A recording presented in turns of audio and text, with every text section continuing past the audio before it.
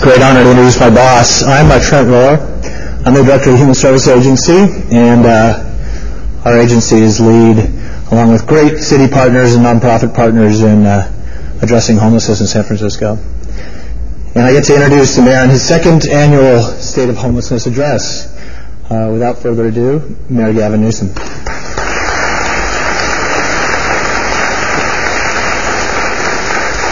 Thanks, guys, and apologize everyone didn't have a seat. Thank you all very much for allowing me to come back for the second year, just to continue the process of holding myself more accountable than even all of you will hold me accountable to the issue of homelessness. And you know that's I take that very seriously, because I think there's no greater issue in the city and county of San Francisco, and I want people to know we're not taking our eye off the ball. This is not a passing interest. This is a full-fledged commitment to end homelessness in the city and county of San Francisco. And let me assure you my resolve that I am committed to doing that, because I know it can be done. A lot of people do not accept that premise. Some say it's impossible to solve the realities and challenges of homelessness. The problem with that argument is it's not consistent with evidence to the contrary.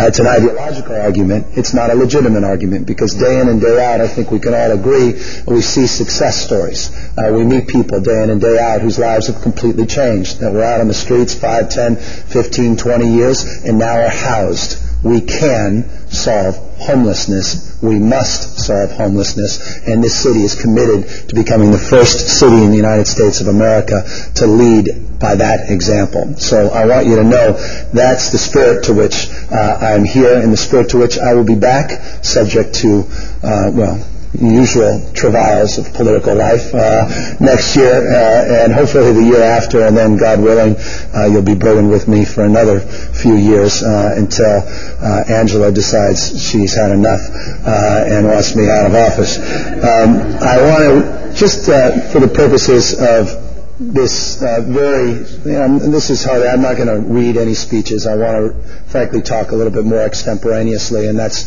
hardly going to be the coherent message that some of you may be looking forward to, but it's one that I hope illuminates at least the depth and breadth of what we're trying to achieve in San Francisco, because there really are so many moving parts to our homeless delivery system in this city, and there are things that a lot of people are aware of, and I think there's some things we're doing that people, frankly, are not aware of.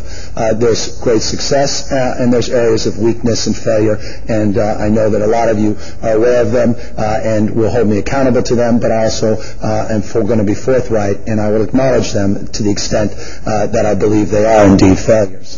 The backdrop, though, I think is important to reference. I mean, the realities, the macroeconomic realities of where we are in this country. I don't want to get into a partisan ideological debate, but I've got to say, just factually, it's a very challenging time to run a city, and it's a challenging time to run social service agencies in the United States of America. This year you saw again the statistics moving in the wrong direction on health care, on poverty, on challenges of education, on child care funding, housing funding broadly. This year we saw another 1.1 million Americans fall below the poverty line. Now 36.9 million Americans are living below the poverty line, which is a disgrace. 35.8 million this time last year. Things have gotten worse, not better in that context. We had 45 million Americans that I referenced last year that had no health insurance. This year, we have 45.8 million Americans without health insurance. When I got into politics, it was 37 million people in this country without health insurance. It doesn't matter if you're a Democrat or a Republican or whoever's in the White House or in the State House. The reality is these statistics continue to move in the wrong direction. You've seen in this country income inequality grow to the likes of which I don't think any of us could have imagined coming out of World War II, where we had a vibrant middle class in this country. No one could have imagined in the mid-1950s we'd be where we are today in this country with income inequality. And simply stated, I don't know of another city in the country where you see that acuity more than you do in this wonderful city we call home, San Francisco. I mean, the reality is in the city only 12% of us can afford housing, and those are family households with incomes of $139,000. That's to afford a median price home. And interestingly enough, I haven't gotten the new statistics, but in May, the median price of a home in San Francisco was 264% higher than the national average median price, or rather median price home in the United States of America, 264% higher. You probably knew that, but those numbers are staggering, and I think put the enormity of our unique challenge in perspective. You've seen just in the last few years 2/3 of Hope 6 funding being cut. 2/3 of Hope 6. The administration would love to just simply eliminate that program. And if you think it should be eliminated, I challenge you to go down to North Beach to the new Hope 6 site and walk around and try to explain the rationale for eliminating a program that should cross all the political ideological divides, because it's a program that works in every context. 2/3 has been eliminated. You've seen Section 8 housing vouchers. They've tried year in and year out to block grant the Section 8 housing vouchers, ultimately eliminating them. This year they changed the fair market rates arbitrarily as a way to eliminate. Now they're just doing it administratively. We've had almost 15% cut in just this last year in the Section 8 program, the City and County of San Francisco. They tried to cut by 1/2 the 811 program through HUD, which houses disabled individuals. They tried to cut in half community development block grants this year, in half, over $2 billion across this country. They tried and were, relatively speaking, successful in cutting Medicaid, $15 billion. They increased copays by 60%. They started assessing fees that never existed before for poor children to see a doctor in this country. Child care funding has been cut. After-school funding has been cut. Almost in every category that has a direct impact on our ability to achieve results and real success here in the City and County of San Francisco on social services, but notably on human services, they've moved in the wrong direction. And this is remarkable when you consider this country spends more than all other rich countries combined on defense. All other rich countries combined on defense, and less as a percentage of GDP on poverty, disease, ignorance, and the environment. And I would relate that all of them are connected. Less than those countries as a percentage of our gross domestic product. So is it any wonder that we're seeing this divide? Is it any wonder you're seeing these statistics moving in the wrong direction? Therein was the backdrop that was set forth yesterday when Philip Mangano, the head of the Interagency Council on Homelessness, was out here with representatives from the U.S. Conference of Mayors, and we released a report, 24 cities that were surveyed in this country, that showed, surprise, surprise, 12% increase in the number of people trying to get food in the United States of America, 6% increase in the number of people trying to get into shelters in the United States of America. They've been doing the survey for 21 years. They've had 15 formal surveys released every single year. It's the same direction. So I'd argue, continue to do what you've done, you'll get what you've got. Play in the margins. You only have 800,000 people losing their health insurance, as opposed to 1.4 million Americans that lost their health insurance the year prior. I don't want to fail more efficiently, and I don't think you want to fail more efficiently. It's time for real change. Well, that's what we're trying to offer here in San Francisco under that excruciatingly challenging backdrop. We're trying to offer a different way, and in turn show the rest of the state and the rest of the country that we can turn things around. Now, we're hardly perfect, and we don't have exclusivity to the truth. I certainly don't. I don't have all the answers, but I continue to say, and you, I think, continue to believe the answers are out there. But we have to have the courage to try new things. Again, continue to march down this path. We'll get what we've got.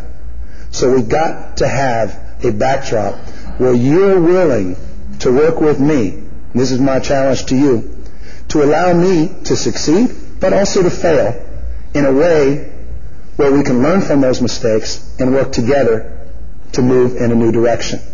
The problem with politics today is that we're unwilling to allow politicians to fail, because failure predisposes an inability to do one's job on that topic or any other topic to a degree that we become risk adverse, we play in the margins, and we all become the same, and you can't stand us.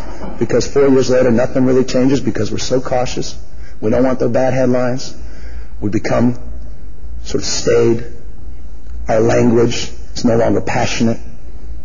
That cannot happen. And I will not, to the extent that I've got a few years left, allow that to happen on the issue of homelessness. That's why we did, and I know because I'm looking at a lot of faces, what we did a couple of years ago with that initiative to convert cash to guaranteed access of services. I understand how controversial that is. And I always said, if it was moving in the wrong direction when we started implementing it, make your case and we'll make adjustments. But I got to tell you, and I could say this with some objectivity, that we've done a very good job with that program. And a lot of lives have changed dramatically because we had the courage to change in San Francisco the way we're doing business. Now, don't get me wrong. Not in every single case have we succeeded. And you have brought to my attention, and I've had the opportunity to meet people that have slipped through the cracks. People that have been stuck in the shelters for too long, that are waiting. I get that. And there's some people that have been housed that it's not everything they hoped it would be. But I can tell you, the overwhelming majority have benefited greatly from that program. Do you know, since I took office, this program, which we're now referring to as a housing first model, since that's what it's all about, moving away from the shelters to expanding housing opportunities, has now housed 1,855 individuals. Since we took office, that's not bad.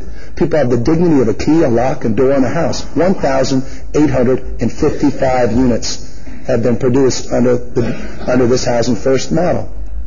Over 1,100 specifically, 1,101 to be precise, under the Care Not Cash program itself.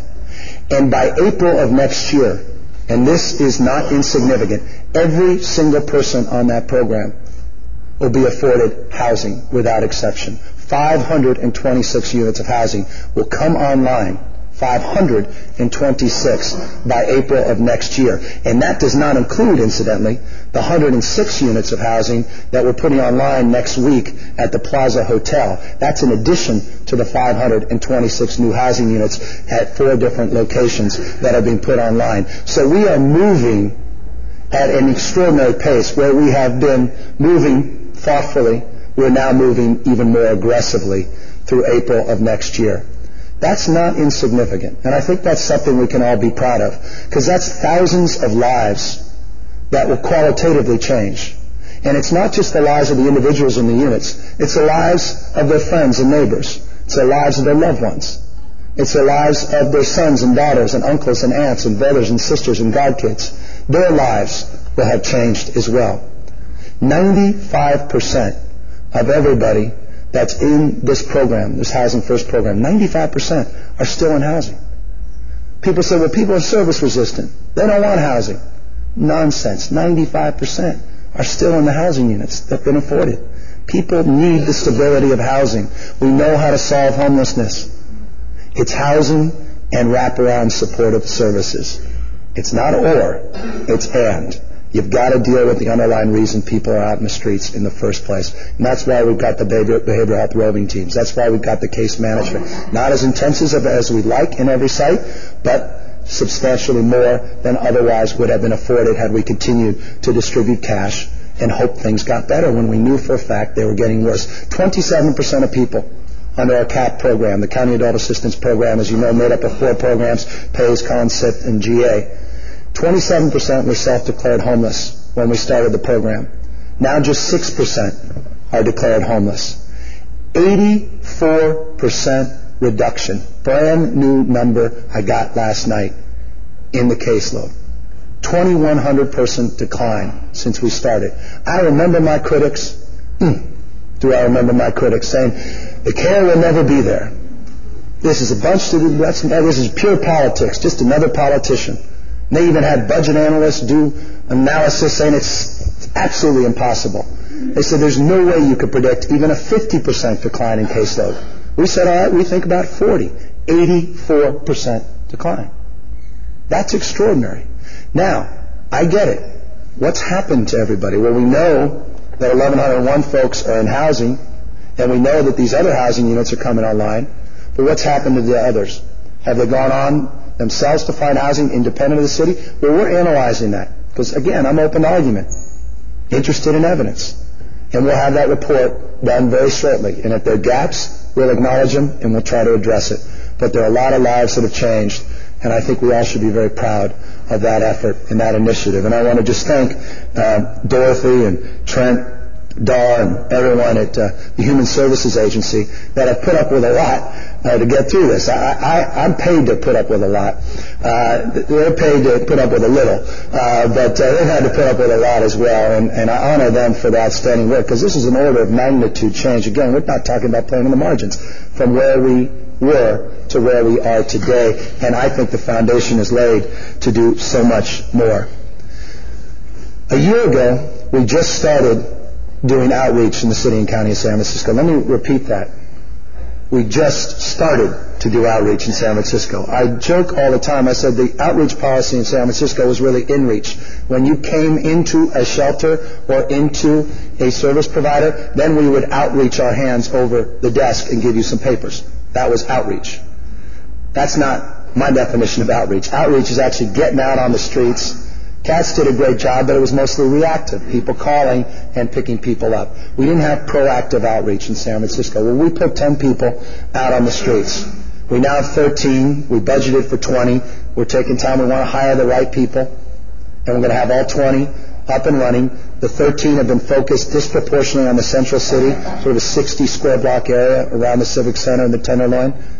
We're going to be expanding that this year, January, our outreach to the Castro area, South of Market area, more broadly speaking, to the Mission area, and we will have some roving teams that will work the rest of the city, from 0 to 20 outreach workers in 23, 24 months. That's a pretty good start. We can do more, but I'll tell you, even with the limited resources, we've done a lot. 826 people that had no direct case management now have the benefit of intensive case management because of these outreach workers. 173 people since we started this program are now housed that were not housed otherwise because of those 13 individuals. 100 people, and by the way, this is a conservative number, now have methadone access that never had methadone access because of these outreach teams. And I'll tell you something that is not going to be statistically available or transparent. A lot of people feel a sense of hope, even if they haven't been connected in substantive ways, because they've gotten to know these folks. And they know that someone cares. They know that someone's got a green jacket that's out there day in and day out. They know their names. And they say, well, we're not ready yet. We're not ready yet, Joe. But maybe 2-3 months from now, they may be ready. 6 months from now, a year from now. And they feel a sense of hope, hopefulness. And that is critical. That's the intangible of this outreach effort as well. And I want to just acknowledge their extraordinary work. We're really, I got to tell you, that I walk the streets with these guys, and they're celebrities out there because everybody knows them. So thank you to all the outreach workers. And by the way, they're so successful that we, the San Francisco Board of Supervisors and myself, decided to give them resources they never had, and that's their own hotel. Because they needed to give people something immediately. There's nothing more frustrating. I want to help you. Hey, you got to show up next week at 6 o'clock. What do you mean? That's not help. I need help now. Well, there are 71 stabilization units at the Coronado that they can use at any time. And obviously, there's a lot of turnover there. So it's not just exclusively 71 people, but now they have access to their own hotel to do what they need to do. And I'd like to find more resources so that they have more units. And I'd like to think it's not just stabilization units. I get that. More transitional, obviously, ultimately, permanent supportive housing. But needless to say, that's something that we committed to, that we followed through on this year, that I think is making a difference. We talked a lot last year, or 2 years ago, during the mayoral campaign, about senior housing. And no one was really talking about it until a candidate for mayor started bringing it up, and that was Angela Alioto, who's here today. Angela made this a priority, and she said what we all knew and believed but weren't doing, that is, it's utterly unjust and immoral that you'd have 70 or 80-year-olds living on cots and mats in our shelters. I mean, it's one thing that anyone has to live in any of our shelters. It's altogether different that if you're a senior, that we don't have the dignity and respect and the resources in this city, this state, and this country to provide you the decency of housing. She had to put an initiative on the ballot because none of us were doing anything. The initiative won overwhelmingly. Then we sort of dusted that off and we said, boy, how do we make this so? Well, working with Angela, we've made a lot of progress. She's not satisfied, nor am I, because we have a lot more work to do. And I know there's a gentleman who's a great advocate for seniors that was outside saying, hold to your promise, Mr. Mayor. And he is right. But I won't necessarily say we're wrong. We have good intentions. We have more work to do. And we're going to get there. Since that initiative, and since we began this process, in October of last year, we have moved 150 seniors into permanent housing. That's 58% of all the seniors we identified 60 and over when we started. That's not bad. But we got more work to do. The interesting thing, and this is something I never imagined, is that every single senior in our shelter, and there may be a few exceptions, I always get that. So when I say everyone finds that one person that we did, has been contacted for housing, but many are refusing the housing. That's why we're only at 58%. That's why I say we're not completely wrong. Good intentions, but a lot of people don't want to give up a portion of their income for housing. So really this is a tough policy question, and I don't have all the answers. Do you time limit shelter beds for seniors? New York tried to do that. That seemed mean-spirited. We're going to kick you out of the shelters.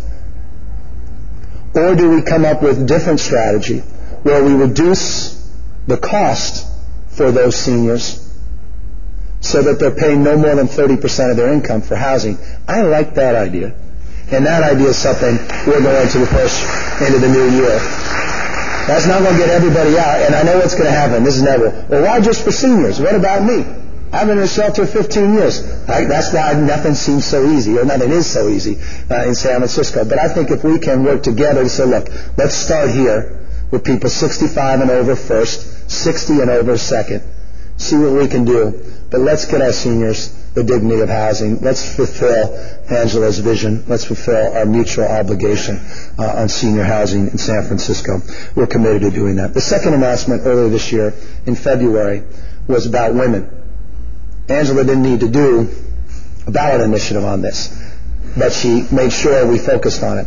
And many of you have been down at Women's World at MSC South. And I don't even like the name Women's World because it suggests some other planet, something else. I mean, we're all in this together. You know, I always joke, I say, out here in San Francisco, we know how to multiply. We recognize that web of mutuality, we're all together. The administration seems to think, in terms of their math, that 1 + 1 is just a couple of ones. We in San Francisco recognize that mutual responsibility, the fact that we are all connected, many parts, but one body.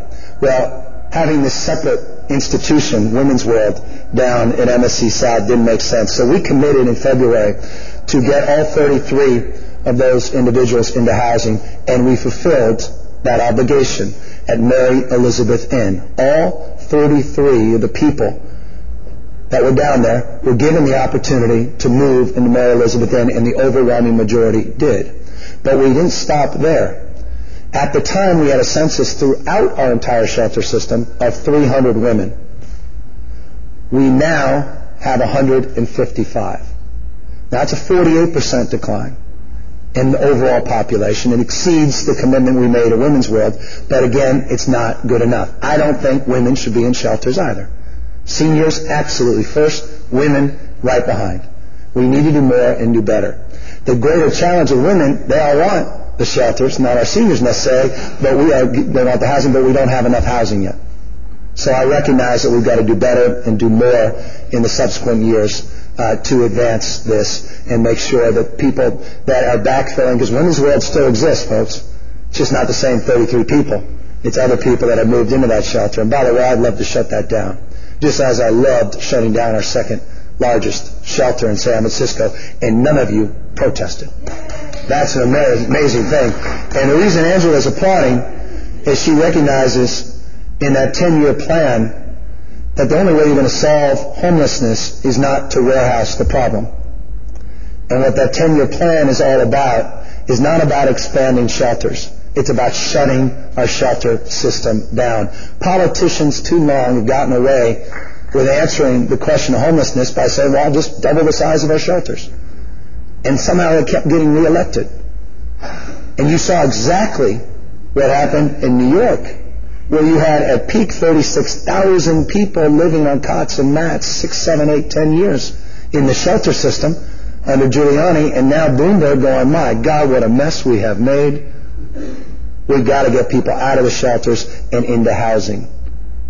So when we closed that shelter, it was, I think, a big deal. Didn't get a lot of attention, but it deserved to, because that's a dramatic shift away from the old way of doing business to the new way of doing business. And remember, the only way we can do that is we developed more housing opportunities for people so that we did not decrease access to a roof, but we increased access to a room, again with a key and a lock, a door, and dignity.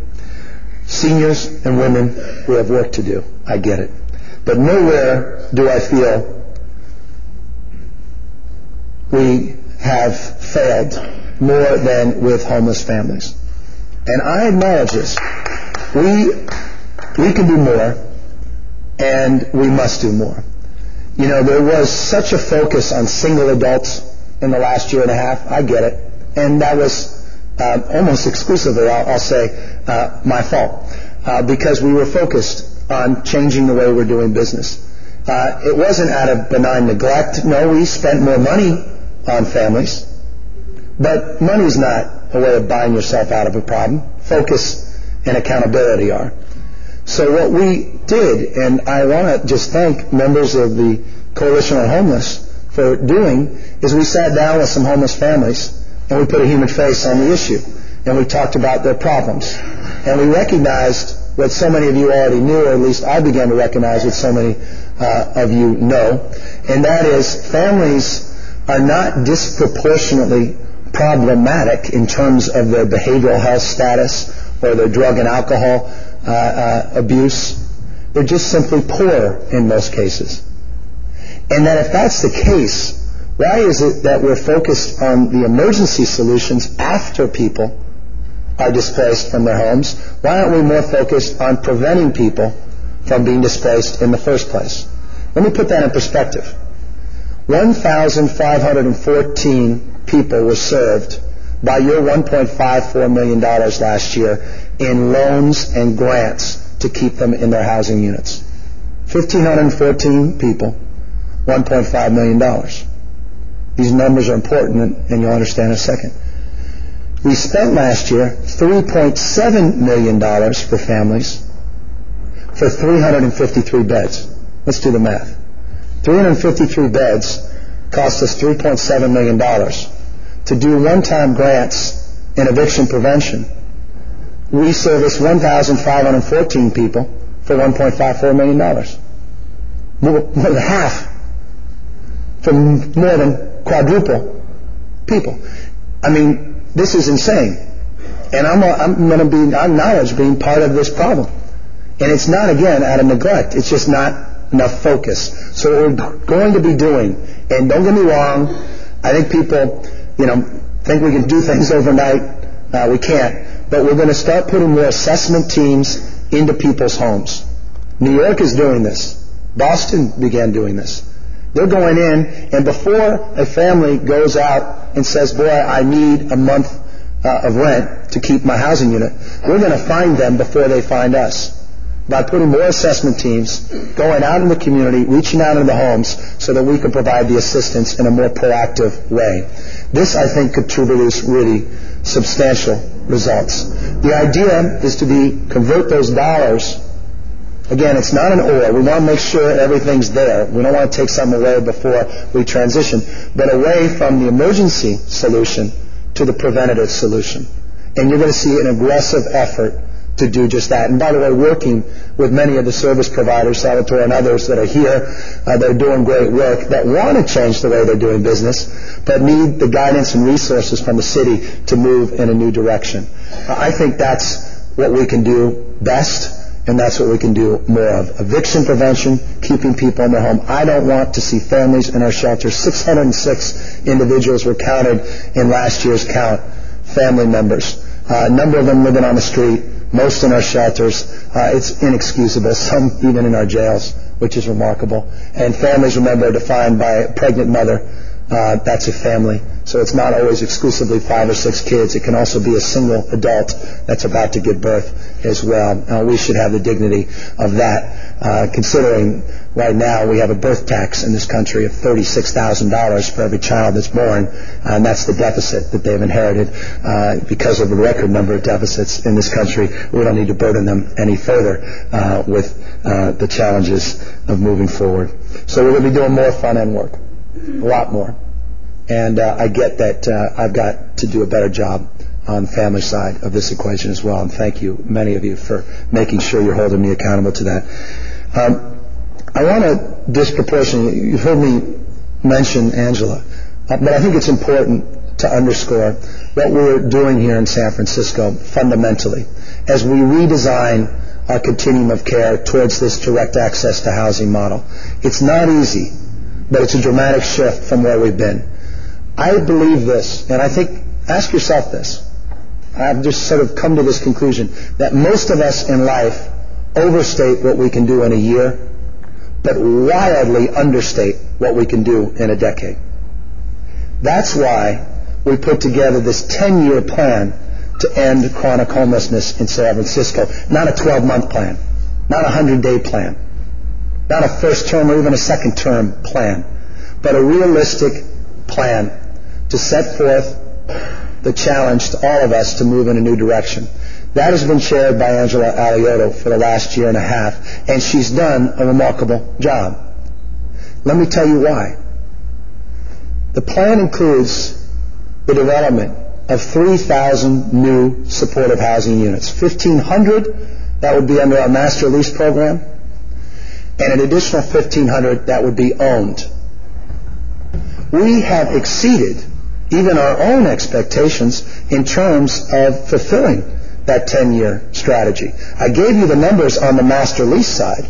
They're staggering. 1,855. And we just started. We're going to do a lot more. But how about on the owned side? Matt Franklin's here from the Mayor's Office of Housing.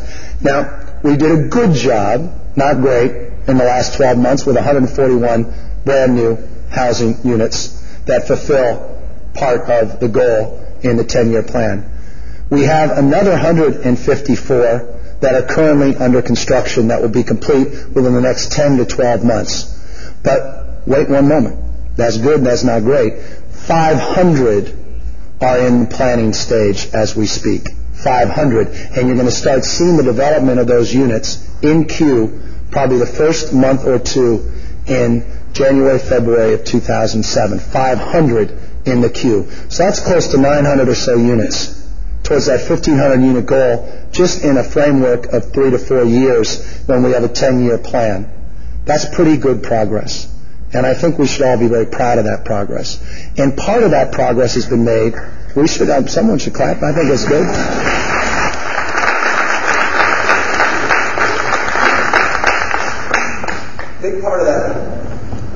Big part has been the willingness, sometimes begrudging, willingness of many of you in this room, service providers, that are willing to allow us to move in this new direction. I know it's difficult. Again, away from this continuum towards this direct access to housing model. Consequence of that, I don't know if you've seen this, but HUD just came out with their McKinney grants this year. We received a record amount of dollars. Let me repeat that. More money than last year, more money than the year before, more money than the year before that, which is not insignificant. The backdrop of all those other federal cuts, at least on this front, we got more money, $17.3 million in McKinney grants. About $1 million more, about a little less, than last year. We got a bonus of $1 million under the Samaritan Initiative because of this direct access to housing model. We wouldn't have gotten that unless we were willing to move in a new direction. I'm proud of that. And about $2 additional million are being redirected from where we were doing business to now a new way of doing business. So that's $3 million new dollars of that $17.3 million in the McKinney grant that is going to this, again, supportive housing model in San Francisco. I'd like it to be 7 of the 17.3. I know that some of you are a little nervous every time I say that, but just know, until you kick me out, I'm going to keep pushing you. Don't act like you're surprised next year when we do the grant that I didn't give you enough warning. I'm warning you. I'll keep warning you. I want to keep moving it in that direction. We need to do that because we know what works.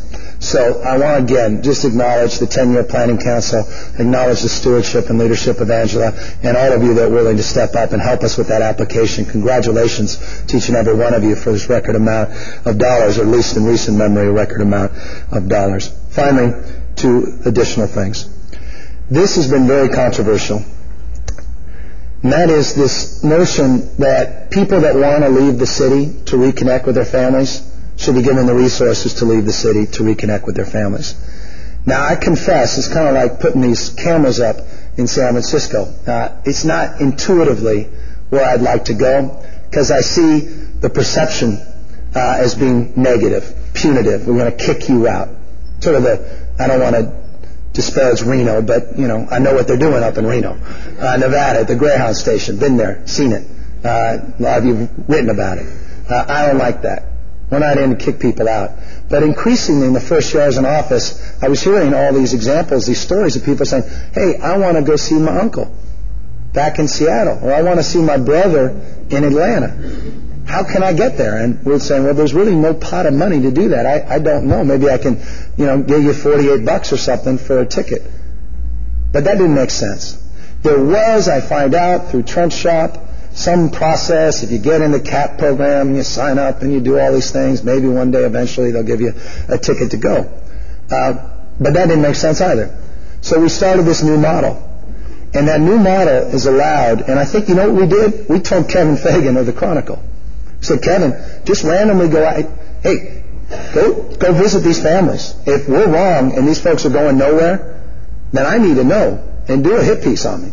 Say, boy, that's a mean-spirited policy, and then I'll try to adjust it if it's wrong. But what he discovered, if you may have read it in the Chronicle, is a lot of lives have changed. Not all of them, but a lot of lives have changed because, again, we had the courage to change.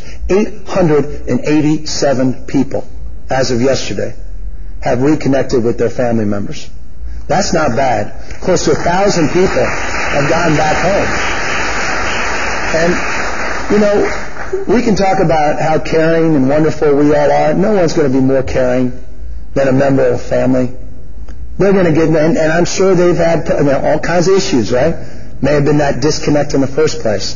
But no one's going to work harder for someone than a mother or father or a son or daughter, I think. Or the broader family structure, which is going back to your neighborhood and your home and your community. So I'm proud of the program. Only about, I think, a dozen or so folks have come back to the city. A couple I met said, thanks a lot for the trip up to Portland. Hey, fair enough. Whatever we can do help you out, that's fine too. But most people are taking advantage of it in ways that it was intended to be. And that Homeward Bound project, I think, is something that distinguishes us. Something else we're going to do that I think will distinguish the city. And this is this is a big missing link. And it's not going to complete because this work is never ending, but it's part of the process of reform, is we need a medical respite center in San Francisco. We haven't had one. We need one. A lot of people are being discharged from San Francisco General Hospital, and they don't have transitional housing. They don't have permanent supportive housing. There are medical conditions that are exacerbating their ability to get back on their feet. They need a little bit more of intensity of care, but there's no place to go.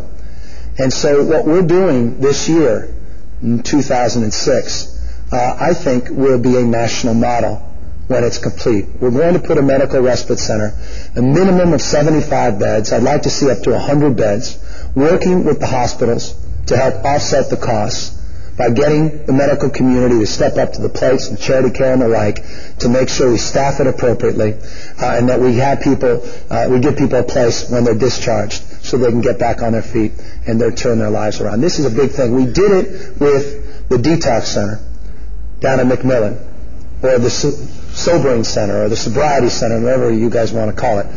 It's pretty good. We've seen some success, but we need a medical respite center. Stay tuned. This time next year, I'm going to talk to you about how happy I am about it, I hope. One final thing, and then I have just 4 quick people to introduce, and I know your time is limited. It's now 40 minutes I've talked. I told Angela 30, but I really meant 45. So it's going to be 48. I'm really proud of this Project Homeless Connect. And, you know, I didn't know what it was going to become, and I'm not sure what it will be a year or 2 or 3 years from now. But, you know, we came up with this crazy idea that we needed to get the bureaucracy and politicians back out on the streets to reconnect with the people that we're serving. It seems so simple, but you know what? A lot of times we get caught up. You should hang out with me in room 200. There's 5 doors, 10 security. I could think the world's going perfectly well. I wouldn't have a clue what's going on in the streets. I'm so isolated. Well, there are other parts within the city family where people are equally isolated. 15 stories up or someplace completely removed from where most of the clients are, and they just think everything's going great. And the answer to all our problems is just more money, more money, more money. But we don't recognize we're not solving the problem. So the whole idea was, in October of last year, was to get all of us back out on the streets. And we got about 250 folks, many of you in this room, the majority of you, I think, in this room. And we said, look, let's go out and let's connect with people. Let's bring our desks out on the streets. Let's get our computers out on the streets. Let's sign people up for SSI. Let's sign people up for CAP program. Let's deal with their unique issues. Let's try to get them those IDs that they can't get because they got problems with the DMV. Let's get their records expunged because they're having trouble getting housing because they've got felonies on their records. Let's try to do these things, and let's do it collaboratively, not just one-off. Let's not give people a piece of paper and say, well, here are the 10 service providers. You're on your own. And we went out, and we did that, and it was an amazing success. Not just for the clients, but for all of us. We downloaded afterwards in a room not dissimilar size to this, and people raised their hand, and one person said the most magical thing, the greatest thing anyone could ever say. Said, thank you for reminding me why I took this job 18 years ago. And I thought, nothing get better than that. They sort of reconnected to their purpose. And I would argue when you work in city government, or you work in the nonprofit sector, it's all about purpose. And so from that, so many of those folks said, hey, can I bring my friends to the next one? Can I bring my cousin? I have coworkers. Can we do it? And the next one, we didn't have 250 city workers. We had about 250 volunteers and about 150 core city workers. And the one after that, we had about 500 volunteers.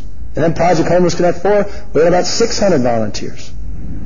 700, 800, all told, can you believe this? 13,114 people have volunteered to go out on the streets to help other people. That's amazing. That's not bad. I'm proud of that. And these are people that feel that they can add some real value. And we just are scratching the surface. Think about that. We are not even close to what we're capable of doing. Not even close. Not only though are we doing it in San Francisco, guess what? They stole the idea. And I believe in habitually stealing good ideas. So I appreciate they embraced it. And they did it nationally on December 8th in 26 cities across this country. That's a pretty extraordinary thing from San Francisco. Now the rest of the nation is doing it. What's also amazing about it is these volunteers from all walks of life. Do you know 188 of your organizations in the nonprofit field have participated in Project Homeless Connect? 100 companies. You know, 2 years ago they were doing billboards attacking us and attacking people. Now they're coming in and they're giving people new glassware. They're giving people massages. They're giving people the opportunity. This was incredible. I don't know if any of you saw this. FedEx, the opportunity to do Christmas cards, Hanukkah and holiday cards and the like, to send via FedEx to their family members. 120 people. You saw these little kids writing to their families that they hadn't seen. And that was their holiday gift. There was no way to reach out and do that. FedEx stepped up and did that. LensCrafters gave hundreds of free eye exams and free classes. We had wheelchairs being repaired. It looked like a mechanic station. People had no other mechanism to get their wheelchairs repaired. They had the opportunity to get their wheelchairs prepared. I think it's a beautiful thing when you're listening to Vivaldi, because San Francisco State has got a little orchestra, while people are eating different type of food, when people are getting their feet washed, and podiatrists are there to take care of their medical needs, and then they're getting a massage as they wait to get a medical exam, as they wait to get an opportunity for stabilization units, or to get into that methadone clinic that they never could get into, but then right away can get into, or to get housing. And we got work to do on that. We even had Sprint do a bunch of free long-distance phone calls. People reconnecting that could never have made those long-distance phone calls. 500 just on December 8th alone. I think there's just a lot to be proud of. And someone who deserves all the credit is Alex Turk in my office that has put that together. It's a great success. It's a great success. I mean, I'm just looking at these numbers. 1,542 people were in the last Project Homeless Connect, were served. We had 550 phone calls. We had 133 people get SSI. We got 188 clients on the CAP program. We got 66 clients that met with One-Stop Employment Service, otherwise may not have got it. I like this. 261 people got flu shots that may not have been able to get flu shots. You got 165 people to deal with their ID issues, to get them DMV to get their ID so they can get all these services programmed. 12 clients tested for HIV that were willing to do the test. You had 235, I was wrong, that got vision care. It's amazing to see the line, including this young man. People say they don't have the ability to get glasses, like the rest of us in many cases. 94 people received methadone detox slots, like that, just like that. It's hardly the answer, but when you can get, I'm going to steal a phrase, but when you can rally the armies of compassion, when you can get real people and rally their passion and connect them to, again, a sense of purpose, collective purpose, then you can move mountains. I really believe. I'm not just being an idealist.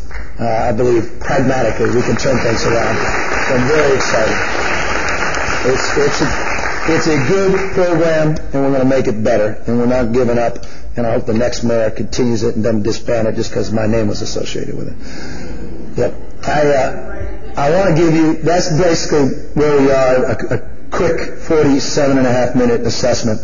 But now, as we did last year, and only because this made me happy last year, I'm going to be selfish with the last 5 or so minutes. I want to just recognize some folks that are here that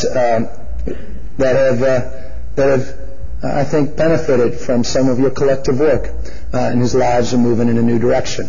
Hardly can guarantee their lives will be made perfect. None of ours. And none of us can guarantee that. But I think they have the tools to succeed because of some of the work you guys have been doing. Where's Marie Salazar? Marie is here. This, let me tell you. Now, Marie, you were part of Project Homeless Connect. Yes, I was. And you were homeless on and off the streets for the last 9 years. Yes. You got stabilization services, Yes. temporary housing in April. Yes. And then on September 12th, what day was that? My birthday. All right. You moved into the Mary Elizabeth Inn. You're now on SSI. Yep. And you are moving into permanent housing on your birthday.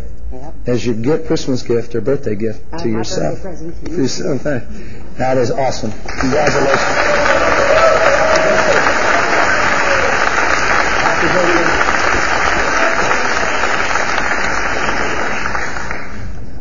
You ever think you need to give yourself a birthday gift of housing? It's an amazing, amazing story. Andrew, where are you? Andrew Horton? How you doing?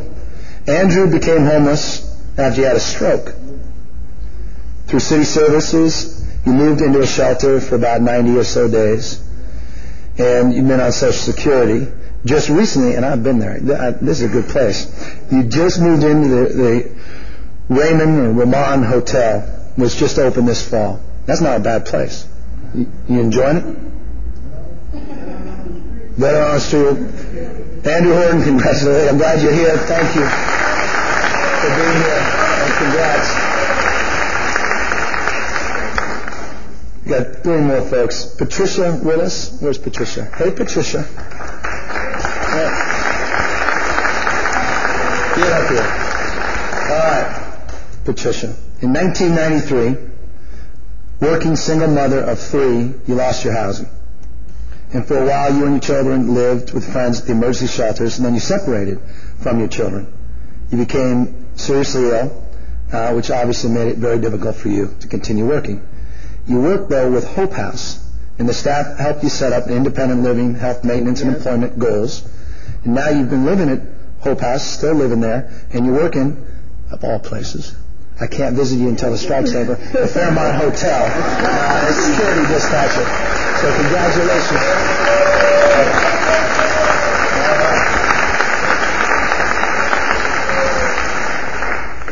Betty Trujillo, where are you, Betty? There you are. How are you?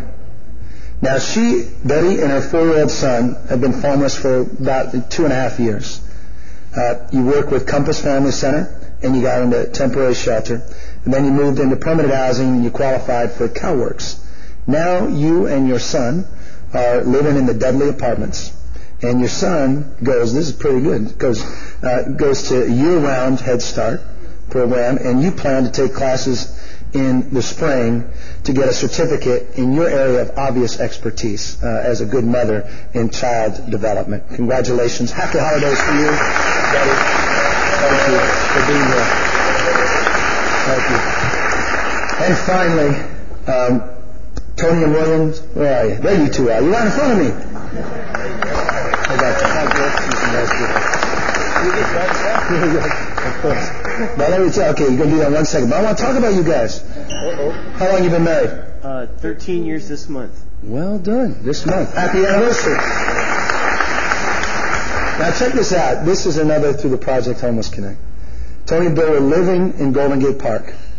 Living in the park. How long are you living there? Off and on 20 years. Whoa. Amazing. Amazing you stuck together for 13 of them. And both of you on SSI. You had some health problems. But you first made contact at Project Homeless Connect. Which is amazing. Outreach workers. John and Linda. Where's John and Linda? Can't say enough for that. John and Linda. You guys made it happen. Awesome. And you guys, these 2 guys got them into housing immediately. Immediately. Which is amazing. I was on medication because I'm full-blown HIV. My T cells were 27 and my rings were coming off my finger. But that day I was on medication. They started me that day because they knew this doctor, because my primary care doctor is right down below us. That's great. Mr. Dolbeck. All right, Mr. Dolbeck. And now you guys are living in the Windsor. Yes, sir. How's it going? I'm happy.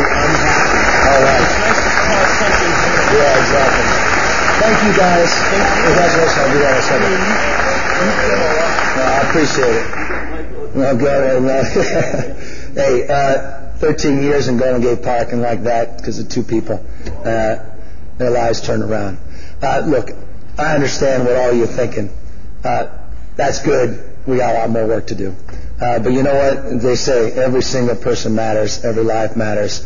Everybody's got a story. And our job, our goal is to make everybody else's stories a little bit better. And I hope we've done that this year. We look forward to doing more of that next year and years to come. I'm honored to work with all of you, those that agree with me, even those that disagree with me. I'm honored to work with you. I appreciate your advocacy, your constancy, your faith in one another, and your belief that we can collectively turn this around. Thank you all very much, and happy holidays to each and every one of you. Thank you. Thanks for coming out.